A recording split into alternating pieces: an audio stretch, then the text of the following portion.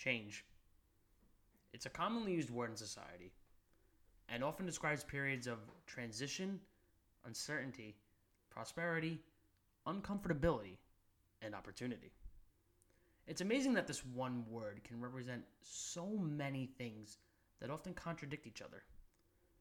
Changes bring out the good and evil within us, and whether those changes are minimal or massive, how we react to change ultimately defines who we are.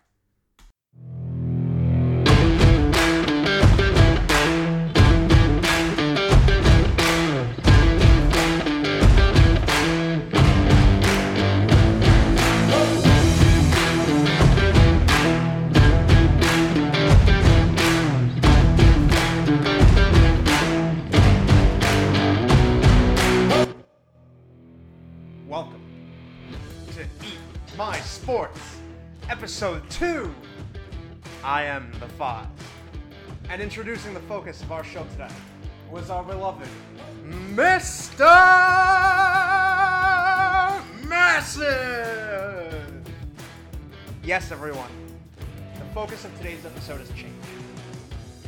With the world changing so much, each and every one of us changes. For the better, or for worse. And yes, that even applies to sports. We're gonna have a lot of fun today with this episode. So bring your hype and grab your balls. Get ready for Eat My Sports. The NFL has become the new America's pastime. Think about it. The league is a master of presentation. It's perfected televising. It's perfected advertising its product. It sells oodles of merchandise. The NFL is more scrutinized than any other major sport and has been so since the dawn of the Super Bowl era. And it's for good reason. Virtually everyone knows the NFL and its place within American culture. And because of this larger-than-life status, everything that's happened within its confines and everything it does is controversial. One aspect we'd like to immediately acknowledge is the Rooney Rule. The Rooney Rule requires teams to interview at least one non-white candidate for head coaching and senior football ops positions. Recently, the NFL has attempted to incentivize the hiring of non-whites, so they suggested improving draft picks for those that do so. It came from a good place, but it was shot down because it's a delicate subject, and ultimately it may have crossed a fine line. Just as we've mentioned, and the NFL is no exception, not every change that they want to make, or it does make, is necessarily best for the NFL. So our focus is to examine some of the on-field rules, those that are controversial, and that we ultimately do think need that change. And if there's anything that we've missed, or anything you'd like to add, feel free to let us know. You can reach out to us on our email, which is eatmysports2020@gmail.com, or feel free to send us a voice message on Anchor. Mr. Massive, take it away! Thank you, Foz. And let's highlight one of the biggest changes in the NFL for the longest time now. It's no secret that for the past 20 years, the NFL's on-field focus has been to implement more offense. The NFL is now an offensive-driven league, and that may seem normal to us here in 2020, but for those of us who eat their sports using a pair of dentures, they know of a more defensive-heavy NFL.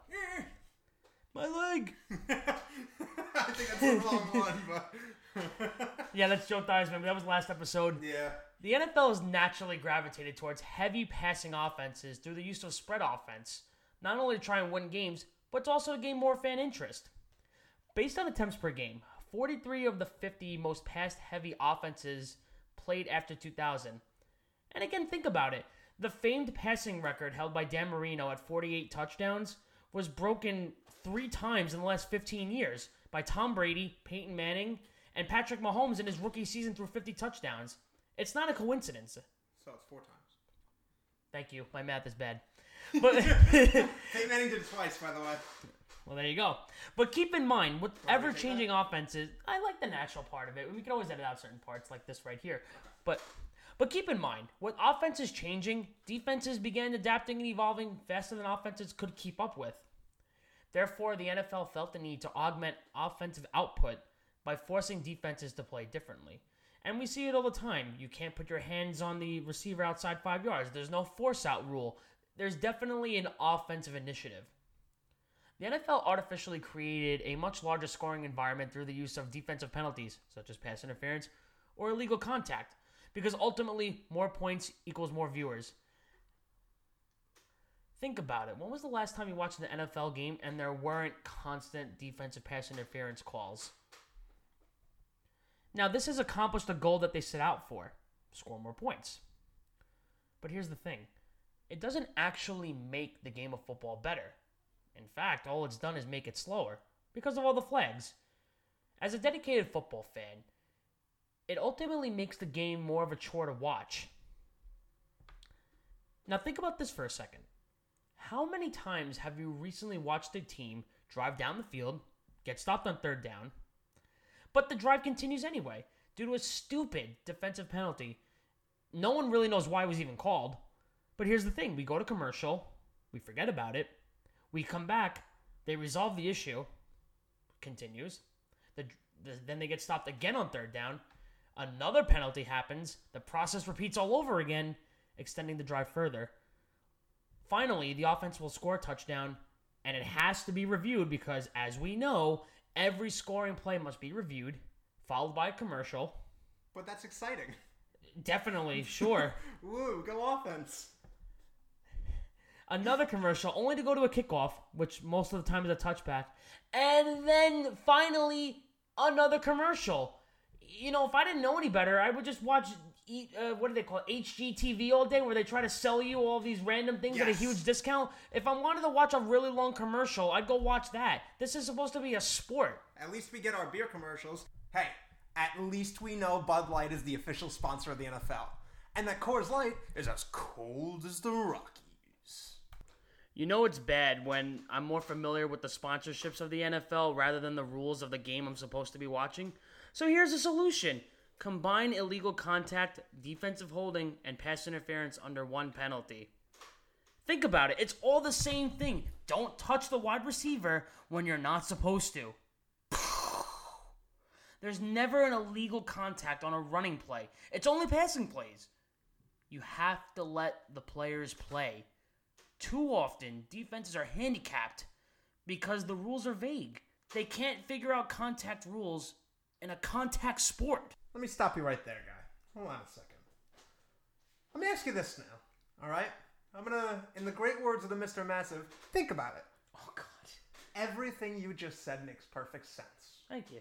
Right? And while the rules do suck ass, okay, and they do, what if the bigger issue is the referees? It's been an issue ever since the infamous replacement ref season. Wait, are you referring to the season in which the NFL hired Lingerie Football League? Yes, Lingerie Football League, for those who've never heard about it, referees to govern the sanctity of America's pastime. Is that what you're telling me right now? Yeah. Who have you talked to? That's like, yeah, I really think the refs do a great job. Nobody. Everybody craps all over the refs. And with conviction. Okay, it's not just one of those things where you see the players screaming at the refs for no reason. It's blatant. You just talked about it. Everyone that watches sports, I get, will obviously rag on the refs no matter what. They have a difficult job. But this has gone way out of control. Look at how many times the Packers lost the past couple seasons, especially in 2018, because Clay Matthews got called for BS roughing the passer calls on sacks. Oh, I remember that. The season where we couldn't figure out what a sack was. Exactly. The Kirk Cousins game. It cost them a bunch of crucial games. Look at last year's Packers-Lions game, where Trey Flowers was hit with in the fourth quarter, two BS hands to the face calls that lost the Lions the game, but also any momentum they had moving into 2019 and the latter parts of the season. You have to understand, especially in football, one call can change a game, And in a 16-game schedule, just one call can change an entire team's season. We understand the NFL loves to smash its own records. But you know it's an issue when teams are setting penalty records on a game-by-game basis. But you don't need me to tell you that. How bad is it when the referees are getting more screen time than the players? Oh, God. It takes longer for a referee to explain the reason for a penalty than an actual play to happen in the sport. Yeah, it's rough. And then when they can't figure it out, you have like 6 guys to come together and decide it's not a penalty. Then you're like, oh, what the hell was that all about? The downtime in the broadcast are the commentators going to an expert who's a former referee to try and explain the play to the audience. Meanwhile, he has trouble explaining it too, and it's really not necessary. Has no one understood the KISS method when running this sport? I think the funniest part about all of this is how verbose the words, the language is within the rules, but at the same time, how vague the rules are about each individual scenario, like the catch rule and things like that. You mean like how we exactly talked about how the illegal contact, pass interference, and defensive holding are all the same penalty, despite the fact that there's 3 names for it? Yeah, there's so much language to each individual defensive penalty, yet they can't decide what's what, and when they do decide, it's like, okay, that obviously wasn't a call. As a Niners fan, I've seen Richard Sherman this year, who is probably the most physical corner of this modern day. But Sherman got called for and flagged for so many goddamn illegal contact defensive holding penalties, where in 2012 you'd be like, oh my god, he's the best quarterback in the league. Wow, look at the great coverage that he's playing, you know? So things like that just really irk me, and I'm sure they irk you too. So here's the thing. The NFL currently employs 124 officials, and as of 2017, only 24 of them were full-time. That's less than 20%. As of last year, they suspended their full-time officiating program. Well, what does that mean, Greg? Well, I'll tell you, dedicated listener. Firstly, let's make this clear. I do understand the NFL plays only about 20 to 21 weeks of the year, right? About 21 weeks. Give or take. Yeah. But you have to understand how much language, as we've already mentioned, is inserted into each rule. And if these people, who, by the way, some of them are high school principals, some of them are farmers, some of them are lawyers, if they're not committed full-time to the art of NFL refereeing, which is already an unmitigated disaster, well, you can kind of see how the product might suffer a little bit. And when the rules are as interpretive as the NFL actually boasts about on public broadcast, how can these part-timers be trusted to mandate these rules properly? Mr. Massive? You know it's a problem when the networks that are broadcasting the game, not the NFL, the networks that are broadcasting the game need to have a rule interpretation expert to explain to the audience what rule could be applied here and why some things are a catch and why a football move is a definable term, which it's not. Does nobody else understand the problem that we're having here, where I need to explain to the viewer the basics of the game that we're watching, which, by the way, is the biggest game in American sports? As my cohort has previously mentioned, the NFL is becoming a chore to watch. The lack of consistency in officiating is tearing the game apart from the inside. So we've talked a lot about changes in people, but we got to get back to rule changes here. And the NFL can learn a little something from its second foster child cousin, the XFL. Because the XFL's extra point attempts were legendary. They eliminated the extra point in favor of a 3-option system. The offense either starts from the 1-yard line for a 1-point extra point, the 5-yard line from a 2-point extra point, and 10-yard line from a 3-point extra point. No more do we have to sit through kickers being responsible for missing a 33-yard extra point and ruining everyone's day, especially for those who sports gamble. Field goals aren't fun unless they're dramatic, so let's keep them dramatic. Right, and for stupid millennials like us, I have the attention span of a freaking peanut. And I like to watch kicking as much as I like watching fat girls walk down the street. And another image that pains me horribly is sometimes the boring and utterly lifeless conclusion to a climactic game. That being the lifeless, dead, onside kick attempt. Oh, God. The NFL actually tried to change the rules prior to 2018. so that teams could no longer get that running start before the ball was kicked, making it even worse, and thus no longer giving any advantage to the kicking team. So that way there's no incentive to do it. Kicking teams were successful a whopping 2 out of 52 times in 2018. And it dropped down to 2 out of 32 times through 11 weeks in 2019. The onside kick has officially gone from a last gasp of desperation and excitement to a complete virtual formality. So basically, it's freaking useless as we sit here and talk about it. Some people, like my gracious co-host over here to my right, believe that the onside kick should be abolished. And while I don't believe in such a drastic measure, I definitely do believe that change is needed. I believe a massive improvement over the current system would be to have a group of offensive linemen up against one another prior to the kick being blocked, and each team gets one representative to go after the ball. Now, this is a little bit radical, but either way, there have been plenty of proposals out there to either abolish or adjust the onside kick, such as the 4th and 15. And as much as we'd love to talk about the 4th and 15 attempts replacing the onside kick, it's been shelved by the NFL. They put it in purgatory. They don't want it to happen because they're afraid of change. So let's talk about another experiment that we'd like to work on and change, and that's the kickoff. All right, like it or not, the NFL's had a big kickoff issue on their hands. Anyone remember, in recent memory, any notable kick returners since Devin Hester and Josh Cribbs? No? And that's because the NFL has blamed its concussion problem on kickoffs. It's obviously a challenge that they face, being that they've been sued time and time again by former players. So the NFL took measure against kickoffs. They moved the kicking team's starting point up 5 yards and moved the touchback starting point up 5 yards as well.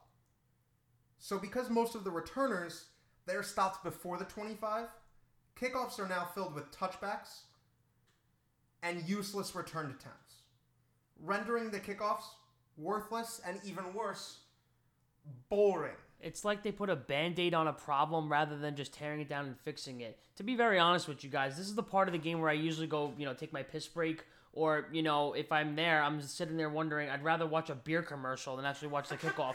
And that's bad. Like, we literally just went on a rant about how much we love beer commercials in the NFL, and yet I'd rather watch a beer commercial than a kickoff. I'd rather watch the referees get more screen time at that point. Jesus Christ. But anyways, to go back to your point, what was it, the second step cousin or retarded cousin? The second cousin of the foster child of the NFL. Yes, the XFL, their king. Number 1, adopt what they did. They moved kickoffs back to the 30, okay? But keep the two sides of players only 5 yards apart. It essentially eliminates all of the high-speed collisions that take place during kickoffs because the players, they're only allowed to move once the ball is kicked. Guys, kickoffs were super exciting in the XFL, and that's because the results were greater. Again, to quote my cohort, Mr. Massive, think about it. The better the return on the kickoff, the better the starting position for the offense. The better the starting position for the offense, the greater the likelihood of sustaining drives and scoring points. That is how you add points to a football game. Like anything, you start from the ground up. So wait, you're telling me that there's a better way to generate points than throwing arbitrary flags? Nah, I'm just messing with you. Kickoffs are awesome. Damn it. I love watching touchbacks and commercials and whistles being blown without anybody moving. Ha! Oh, and by the way, and most importantly, make us the goddamn commissioners.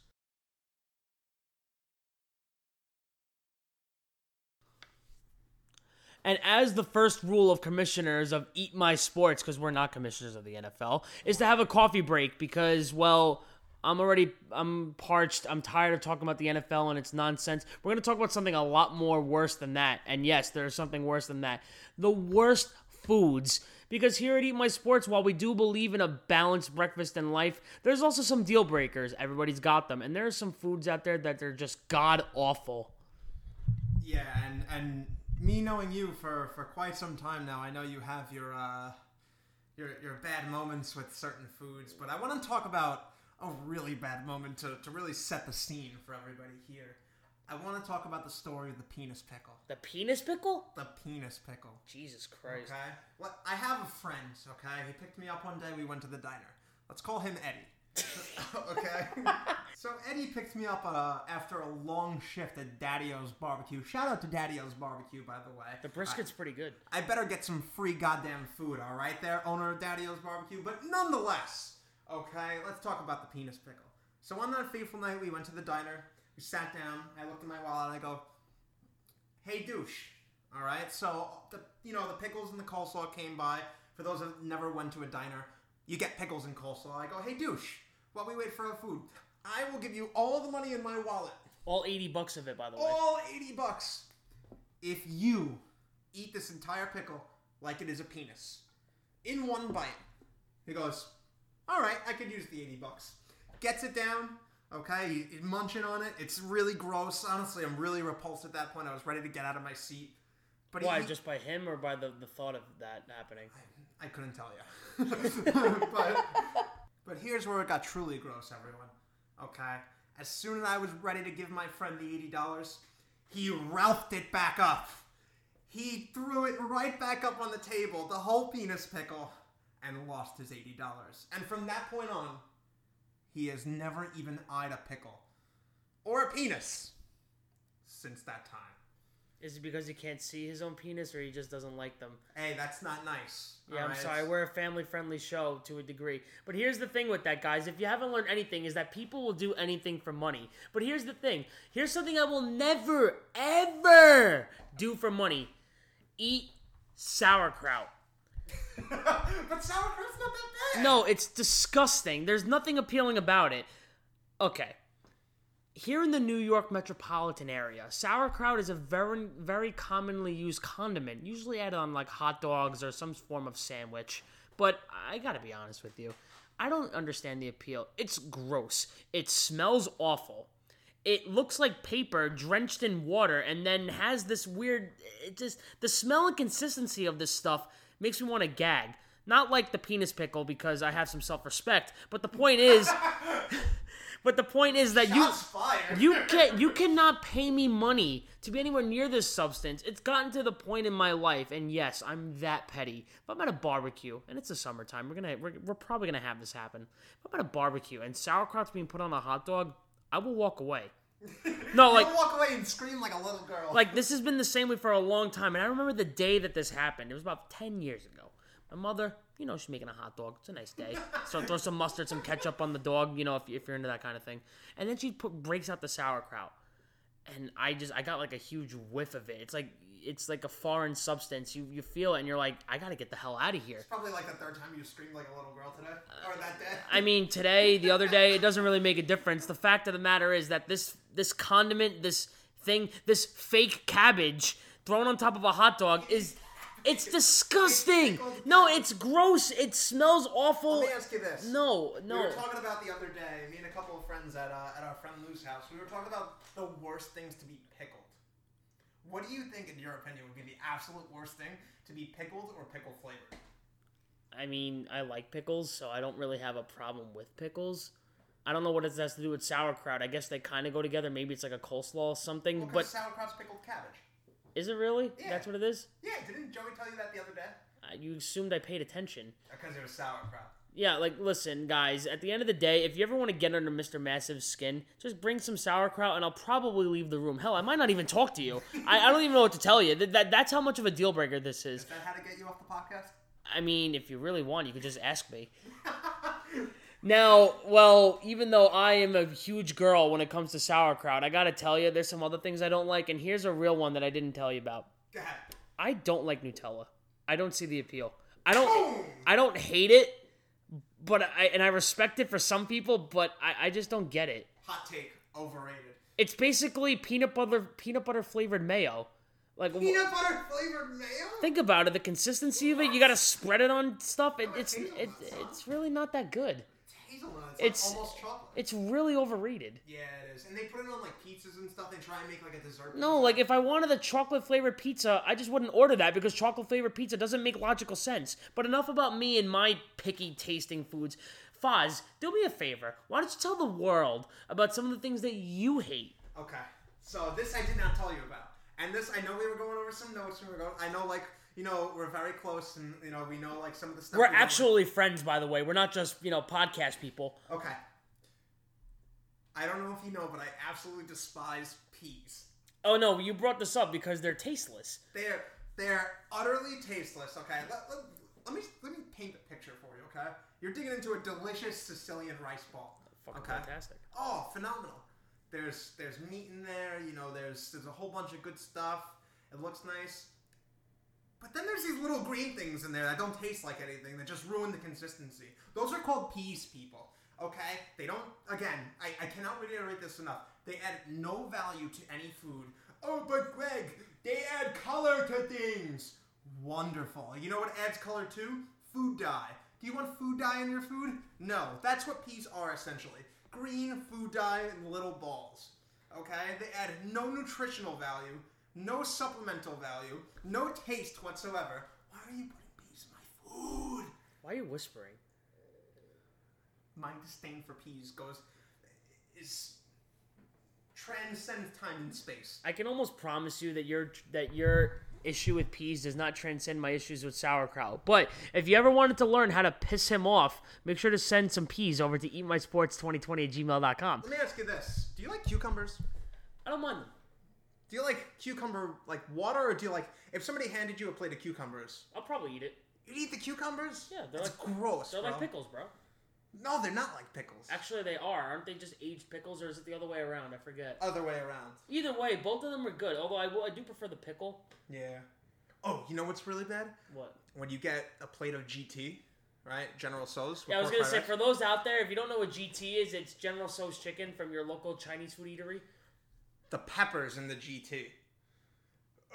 No, have you ever eaten the peppers? Well, you know what the funniest thing about that is? It's not the peppers that's the problem. It's the fact that you asked them to not be put in there, and they're still put in there. Yes, specifically, like, no peppers. Like, that's the worst part about it. I like peppers, but if I ask you to not put something in my sandwich and or rice, don't put it in my sandwich. There's no need. It makes no sense. I got one more thing for you. Go for it. Okay? And this is the bane of my existence. All right? The bane of my existence. If you go to the local supermarket, okay, let's say you go to, like, your local ShopRite, wherever you want to go, you go to the refrigerated section. You're going to find a sour cream based item, okay? I know what you're thinking. I really hate mayo, but it's not mayo. I don't have a disdain for mayo anymore. It's not my big thing. I'm surprised. I know you are. There's a sour cream, it's a jar of sour cream with herring in it. You mean the fish? With fish in the sour cream. That is the most gross, disgusting, vile thing I've ever seen. And sometimes it's not refrigerated. I'm going to respect that because not only did I not know this existed, it sounds awful, but I think I got something worse for you. Shoot. It's one thing that I did not tell you about either because, we got to save our ammo for these segments. But one thing that I absolutely cannot stand, and for those in Middle America that probably do this, I'm genuinely sorry. I really am. But please, do not do this ever again after you hear this. Do not buy pre-packaged cold cuts from your local supermarket. It is the absolute worst, disgraceful thing you could ever do to the animal that was slaughtered to eat that piece of your sandwich. You need to go to your local deli and get something fresh. If you're getting pre-packaged frozen bologna that's been there for 3 weeks and then put it on your sandwich, you might as well just not eat. You're doing a disservice to your local economy. You're doing a disservice to the animal that was slaughtered to eat it, and your body's not going to thank you either. So what are you doing? Don't eat pre-packaged cold cuts. And if I may, for those that don't know how to order said cold cuts and would prefer the prepackaged, we're going to teach you to eat my sports. Like a good New Yorker, okay? Here's how it goes. You approach said counter, okay? You walk in with confidence. You got to move your hands, too. It's like a part of the process. All right? You gotta pointer finger and thumb together, the 3 other fingers outwards, okay? You gotta say to your local deli man, oh, hey, paisano, que se dice? I need a pound of ham sliced thin. Let me get a pound of ham, all right, a pound of turkey, a pound of mozzarella, all right, a pound of Swiss, and all right, I'm not gonna let this go. A pound of that damn good American cheese. I deal with this cheese. All right, we're not gonna get back into it, okay? But a damn good pound of that American cheese. Oh! I'd rather get the mozzarella, but I like American cheese. The point is, you go to a deli, you do not get your cold cuts from a ShopRite, a Pathmark, a Walmart, whatever the big box supermarket is near you. Don't do it. And that concludes our first cup of coffee for the day. We hope you enjoyed it because, quite frankly, I mean, food is as important to this show as sports, because without sports, there's no food or something like that. Either way. That's not true. Shut up.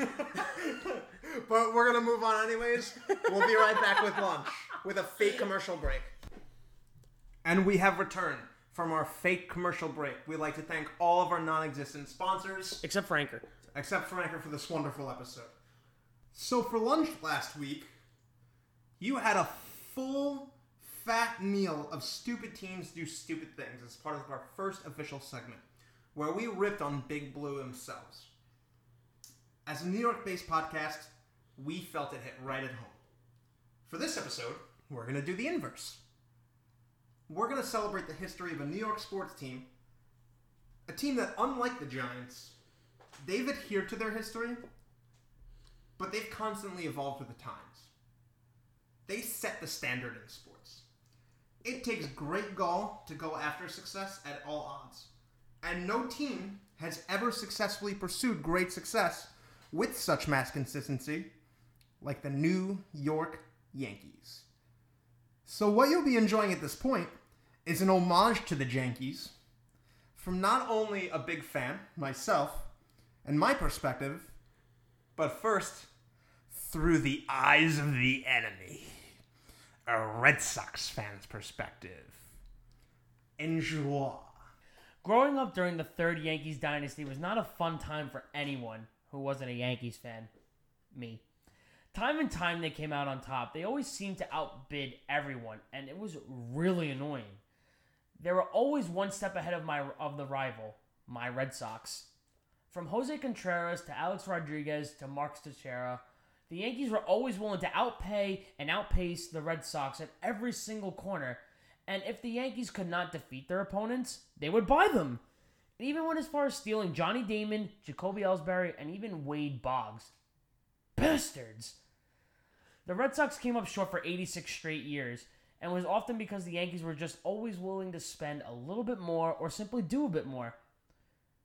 The most important rivalry in baseball history is represented by the 2003 ALCS, which in my opinion is the greatest back and forth series in baseball history, because it goes deeper than just the games being played.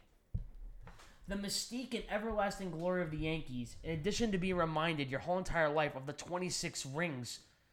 God, the thought of it now just makes my blood boil. Ooh, 27. Ooh. Shut up. But here's the thing. The Yankees began to be bigger than life.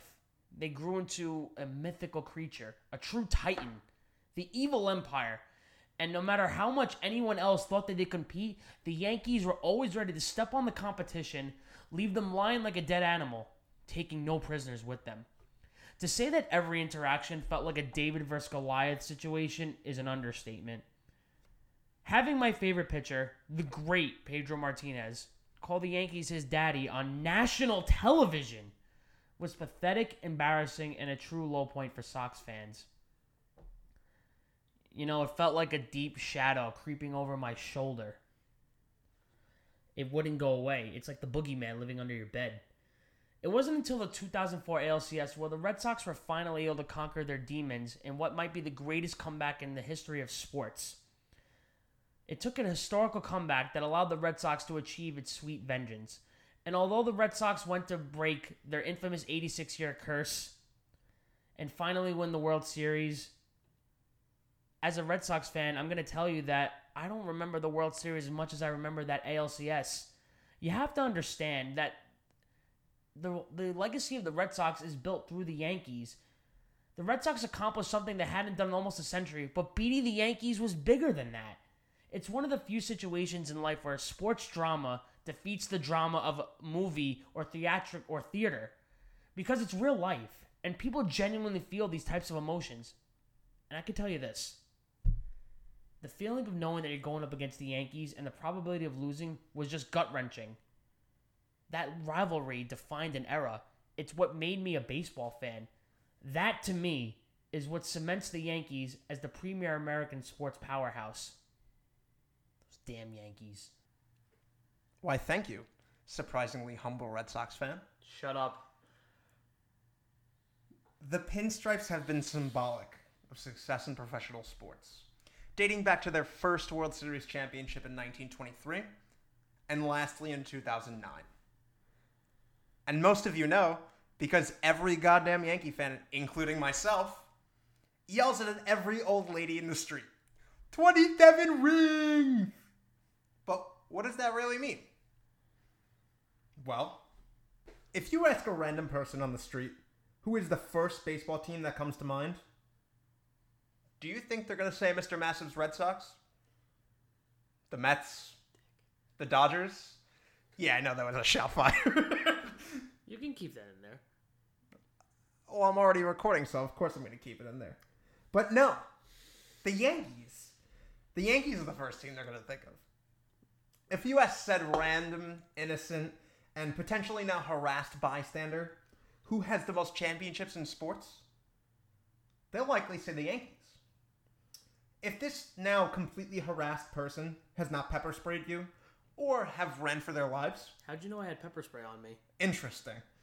Because you scream like a girl when sauerkraut's around, so you have it on you on purpose. All right there, Mr. Pease. So listen, if you ask this person if they know any baseball players, they'll likely say Babe Ruth, A-Rod, Jeter, Joe DiMaggio, Yogi Berra, or Mickey Mantle.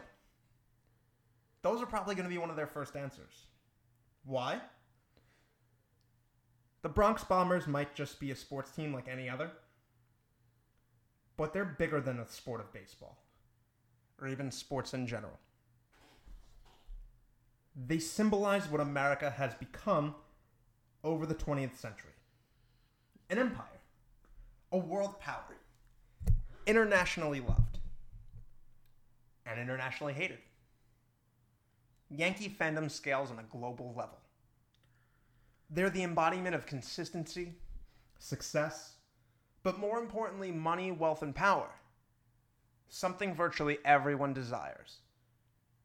They symbolize our hopes and dreams. And whether you know it or not, and whether you like it or not. I don't. We know you don't, Mr. Massive. But save your shtick. Because baseball might be dead without its lovable villains. And because of their revolving success, they forced other teams like your Red Sox to step up their game and be revolutionary rather than follow suit. As they do have 4 rings in the past 15 years, that's a big deal, and you know it. Let's not downplay it. The Red Sox are a good team now. Listen, I cannot deny the facts. But that is what competition does. And that's what we've discussed. But it only took the Red Sox 86 years to win the title. The dominance of the Yankees. My favorite team has only gone 2 decades without winning a World Series.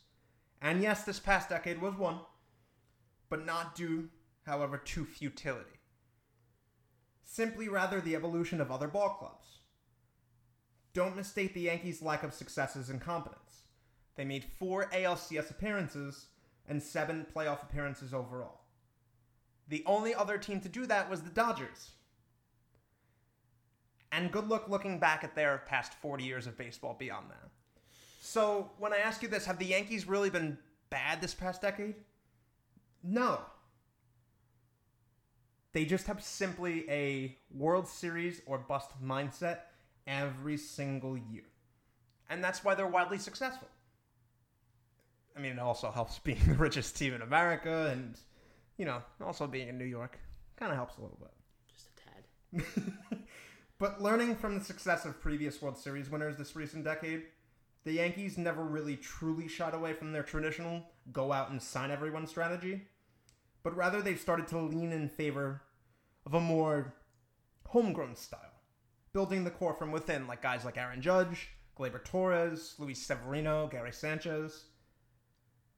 They've also beefed up their bullpen a lot. You know, to an extent we've never likely seen in baseball, learning from other teams that have won the World Series.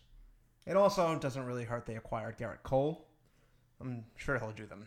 He'll be all right. Yeah, pretty good. All in all, folks, the Bronx has, for the most part, never stopped burning. And as a spoiled Yankee fan, I'm not nearly satisfied with the offseason that they've already had, even though they just signed the biggest free agent signing ever in Garrett Cole. That is the power of Bronx baseball. Sign a historic free agent that results in a so-so offseason. Hey, things could be worse. Could be a Met fan, right?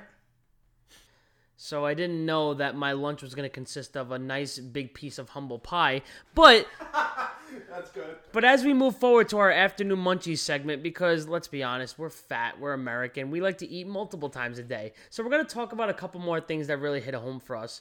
I love baseball. If you couldn't tell from this segment, we love baseball. Or from last week. I mean, of all time, really. But here's the thing. You know what's really important to baseball and what's really shaped modern baseball? I'm not even kidding. Some of you out there that, once again, eat their sports with their dentures might not agree with me, but video games. My favorite sports video game of all time, without hesitation, is MVP Baseball 2005. Now, some of you may not have played this game. Some of you don't even play video games, but you need to understand why this game is important. It was the game that taught me about players that weren't in conventional media at the time. It was fantasy sports to me before fantasy sports even existed, because not only was it a great video game, not only did it teach me about the strategy of baseball, but it taught me about guys that weren't even in the league yet, and it taught me how to trade people as commodities rather than players. When you talk about modern fantasy baseball, people are really into every single stat, every single rating. How strong is this man's arm? Hello. Hi, this guy over here, by the way. Hello, won my last 3 leagues, thank you. Yeah, him and his MLB The Show. But I'm veering off the straight line. What I'm getting at is that this video game is utterly fantastic. It's probably the best video game ever for me as a baseball fan. And it still holds up true 15 years later with my most recent playthrough as of a week ago. But that's not the only sports game that makes sense. Greg, I want you to tell me about what your favorite sports video game is and why. Oh, will do. Why, thank you. Let's take the time to examine how crappy the Madden franchise is. Jesus Christ. It's a completely unmitigated mess. For those of you that play Madden, oh, we love Madden, Ultimate Team and stuff. I don't really care. I'm going to put it this way. The game has been an unmitigated mess since 2008. Okay? Actually, 2008 was the last great rendition. 2009. The Vince Young Madden, right? The Vince Young Madden and the Brett Favre Madden were the two last great renditions of Madden. They completely took away all of the great modes, aside from franchise mode, but they stripped franchise mode bare. I know I kind of wanted to get into a little backstory, but I don't want to get into backstory. Madden, to me, really devolved. Okay? They've been featuring the Pro Bowl as like some big, exponential growth in terms of their gameplay. Hey, we got the Pro Bowl in franchise mode and whatnot. It's a complete waste of time. It's nonsense. They've really devolved. They can't get the offensive line right. It's a complete mess. So what you're telling me is that Madden is actually an accurate representation of the NFL right now. No, it can't even be an accurate representation. It's worse. No, if you watch offensive line play in Madden, it's a complete mess. I mean, nobody can get it right. It's just like guys with like little T-Rex arms just doing nothing. It's so automated. A game I want to talk about, and I'll stop rambling about Madden, it's ESPN NFL 2K5, which shaped my fandom. Other than my father, it shaped my fandom of football. Okay, I really engaged my love of football. I just want to start with the jargon. Okay, now it's special terms used for, specifically football. There was an entire section in NFL 2K5 dedicated to just learning the jargon. I know I showed you a video about this. Learning the plays, learning the play calling. They literally teach you the ins and outs of football. You tell me in the past 12 years where Madden's had anything like that. So for those out there that don't understand where we're getting at, the game did a better job of teaching you about football than the actual organized league that we have that makes us watch football. It takes football, and I don't want to say dumbs it down because it's not a dumb thing, but it gives you the ability to understand what it is in layman's terms for a person that doesn't really watch or play football video games. So they always say, and I mean the council of that, they always say that the game is won in the trenches. That's where Madden's lost, in the trenches. And that's where NFL 2K5 wins, in the trenches and the running game. It has evolved beyond what Madden can even comprehend. It's so fluent. The offensive line actually engages based on passes and runs. It doesn't do the same thing every time. I know I'm kind of like, all over the place with this, but I really... But that's the nature of your cup of coffee, man. I know. That's what it is. Go online and watch a video about 2K5. In hindsight and retrospect, like you look back at 2K5, it was so fluent for its time. You had Chris Berman doing the halftime show. You had Chris Berman doing the pregame. You could interact with celebrities like Carmen Electra and Trey Wingo and Funkmaster Flex and stuff. It was a really revolutionary game for its time. The mid-2000s era for sports video games was at its peak, and this is before the time of exclusivity deals, where Madden was the only football game that can have Tom Brady, Peyton Manning, your identifiable characters. This was the time where it was a free-for-all in the sports world, and it allowed us to get quality content from multiple publishers.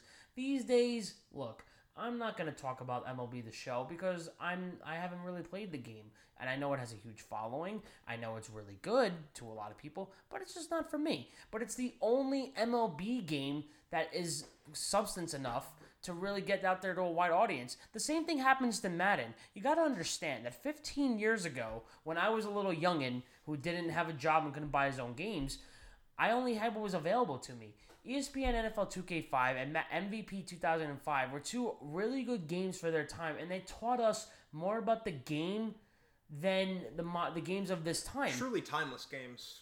They're fantastic. I still have my PS2 now and we'll play. Right, you can go back on PS2 and honestly you'll probably have a more enjoyable experience playing those games than the modern versions. And I want to talk about another game that really set my love for sports, and that's NHL 94. NHL 94. My father used to be a huge sports geek. He tailed off now. He's a true businessman now, but he sat me down for as long as I could sit. He sat me down with a controller, completely unplugged, by the way. Fun fact, he used to, 2 years old, he would sit me down, give me a controller to play with him, but it would be unplugged. That's a very your dad thing to do. Yeah, it is. Definitely. Yeah, he's such a sleazeball like that. Sorry, Dad. Hey, listen, you said it. Sorry, Dad. I love you. But it really shaped my love for hockey as well and overall sports. And NHL 94 is a revolutionary game. IGN has consistently ranked it amongst one of the top 100 games of all time. Not just sports games, of all time. And as bare as it was so fluent for its time on Sega Genesis, I have to add NHL 94. But here's the thing why. And at the core of what it is, video games are not meant to be simulations of the sport. And I'm going to leave you with this final food for thought. If you're looking to play a simulation of a game, you should just go outside and play the game. If you're looking for a good, fun time, then you go play a video game. And that's the problem with modern sports games. It's not so much that the games aren't quality. They're missing the essence of what makes them fun. Video games are meant to be fun. They're competitive, just like main sports too, but there's something different about them. I'm going to leave you with this. Hockey is probably the least popular sport in this country, but the most fun sports games by the American populace is NHL. Think about that for a second. Maybe yes, FIFA. I use my slogan, I guess we'll call it that now, but the two most unpopular sports in this country, soccer and hockey, both international sports, are the most fun sports video games. What happened to us? I'm not sure. I think it has a lot to do with microtransactions too. Oh, and we're going to close the segment out with microtransactions. Get rid of them. They suck. Yeah, just get rid of them. Honestly, I know that they make you money and whatnot. Oh, there's my Ratchet & Clank game, by the way. I'm going to take that back. You can have it. Yeah. Shout out to Ratchet and Clank, by the way. Woo! But that's besides the point. Microtransactions have really devolved the game as well, because I think a lot of video game developers have really taken the time to develop the idea consciously that they don't need to work on the game from year to year. They can sort of phase in the same idea in terms of advertising, dynamic stick handling, new ball movements, Ultimate Team, Diamond Dynasty, new Ultimate Team. You know, rather than actually working on the games and making them physically feel better, and they don't from year to year. It's completely inconsistent, and I can testify that to a lot of games, especially 2K. 2K is another one where there's more NBA. There's more of a community playing 2K19 than 2K20, and that's a sad fact because I do that, and my friends do that, and they own 2K20, and they're like, no, we won't play 2K20.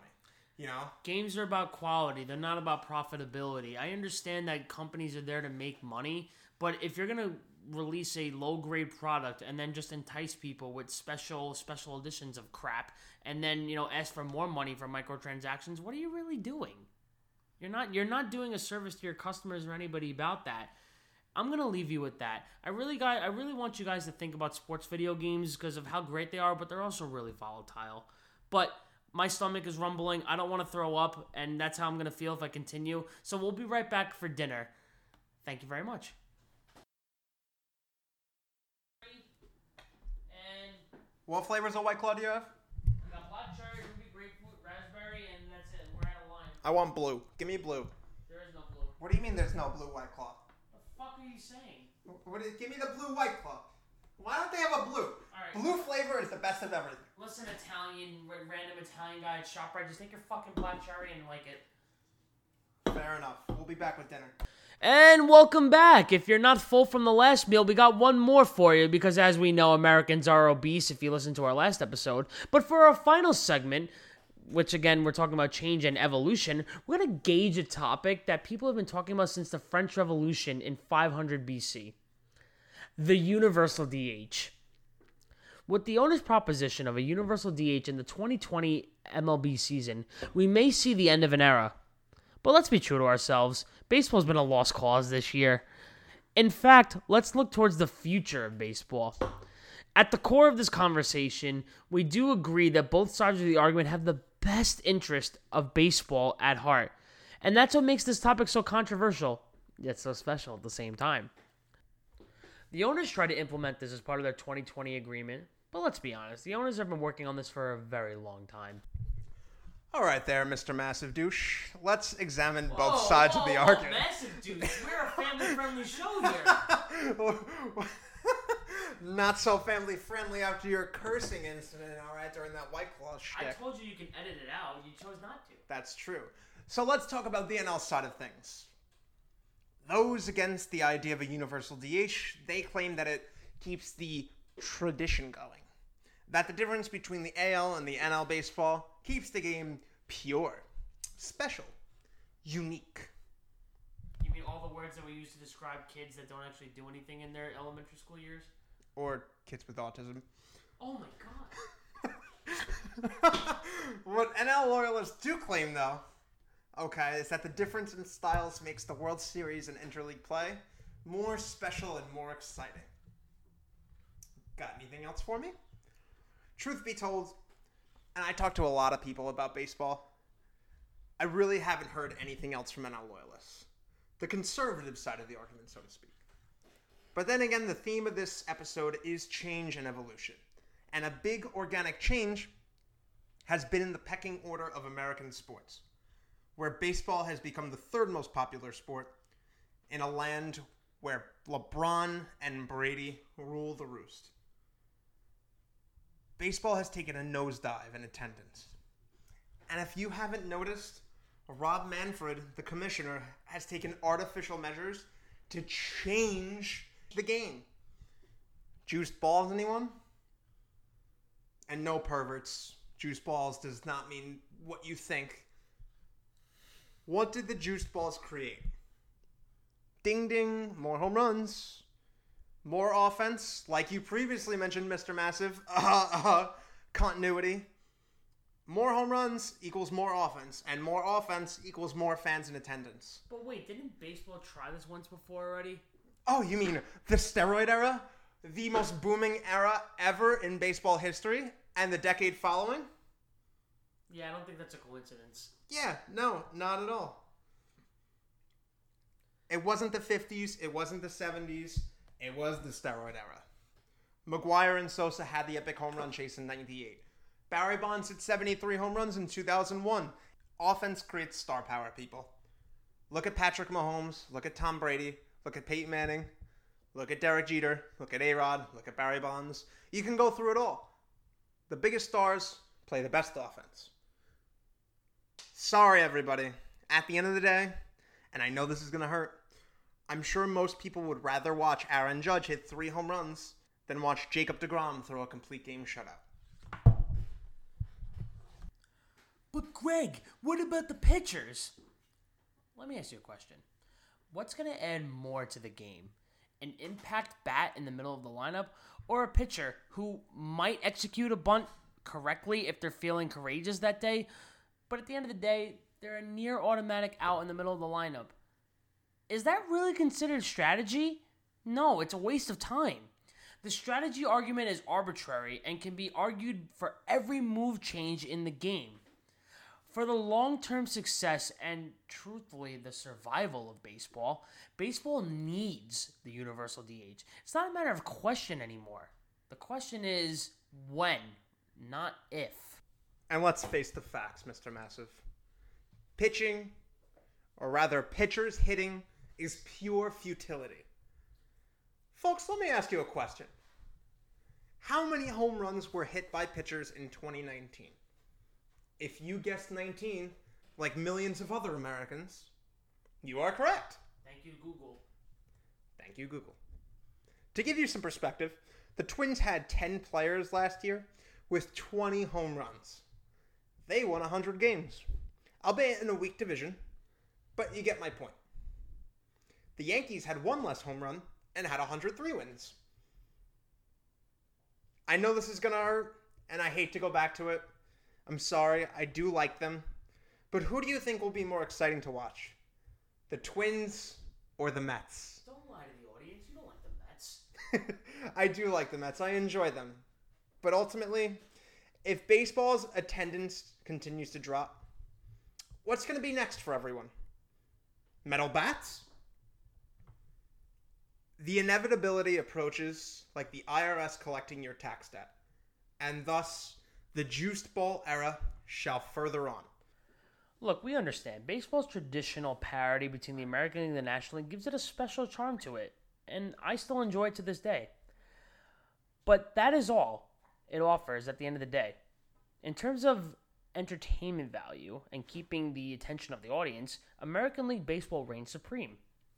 While some of most stories, players, Hall of Famers in baseball history are at the designated hitter position, David Ortiz, Edgar Martinez. Let's stop lying to ourselves.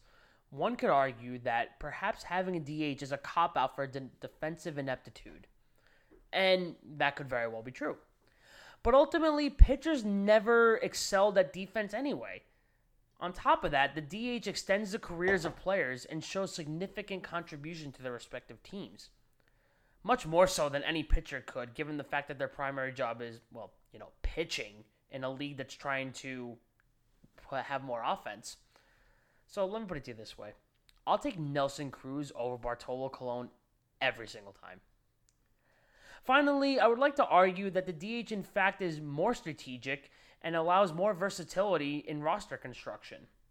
Only a select few teams have a permanent player occupying the DH these days. The Red Sox are most known for that with David Ortiz and J.D. Martinez. But for the most part, designated hitters often utilized these days in order to provide positional versatility. It lets you rest guys. Think about it. The MLB is a 162-game season. That has a lot of wear and tear on your body. These guys are going to get hurt. Allowing players to not play the field consistently allows them to recover quicker and ultimately allows you to be a healthier team. And a healthier team is a better team. And what does a better team do? It scores more runs. It's not crazy. It's not rocket science. So I'm going to leave you with this, National League loyalist. You can take your strategy argument and shove it. And that concludes episode 2 of Eat My Sports, and we hope you enjoyed the show. We talked a lot about change in sports today, but the changes extend much further than just sports. Changes exist within each and every one of us. And it's something that scares a lot of us. While evolution is considered the pinnacle of life, and it's everything that we strive for. However, we can't embrace evolution without embracing change. So if you seek to be the best version of yourself, you must accept the changes that come along with it. We may talk as if change is easy, but change only comes from within. It is up to you, and only you, to evolve and to adapt. To quote Jordan Belfort, the beauty is in the struggle. And no matter if you've seen the highest of highs or the lowest of lows, there's always room for growth. As we've grown and evolved, individually and as a team, we understand that we're building something special here at Eat My Sports. So enjoy the ride. Thank you all, and stay hungry.